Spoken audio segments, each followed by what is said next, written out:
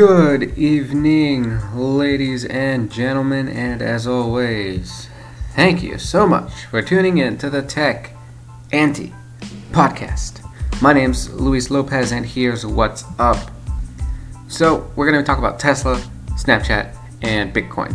All things that we've covered pretty extensively, so I know you might be getting sick of it, but they keep doing cool things. But we're going to try to hit this fast to get you on the way with your working week.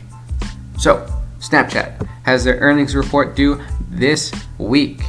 Now, we've all seen their stock tank since their opening day spike, and their last close was at $13.52, so it's not looking great. But hopefully this earnings report gives us an indicator as to where they are in this whole advertising space, competing with the likes of Facebook, Google, etc., etc. TechCrunch also reports that Bitcoin has broken $3,000 per coin.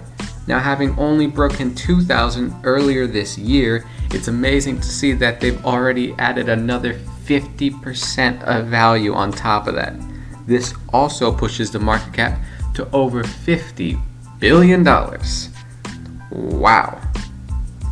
And finally, Tesla is lowering the price of the Model X to only $79.5 thousand.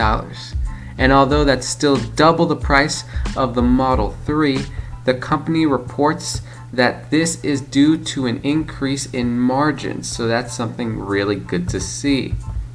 Now, of course, if you do want to drop some serious cash on a Tesla, you still have the option with the Model X P100D at a pretty penny of $145,000. So if you want to drop some cash, you definitely can. That's it. That's all I got.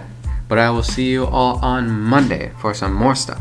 As always, check out the blog on techant.blog. Check out the Instagram, the Twitters, all that great stuff. Alright, I'll see you all tomorrow. Later.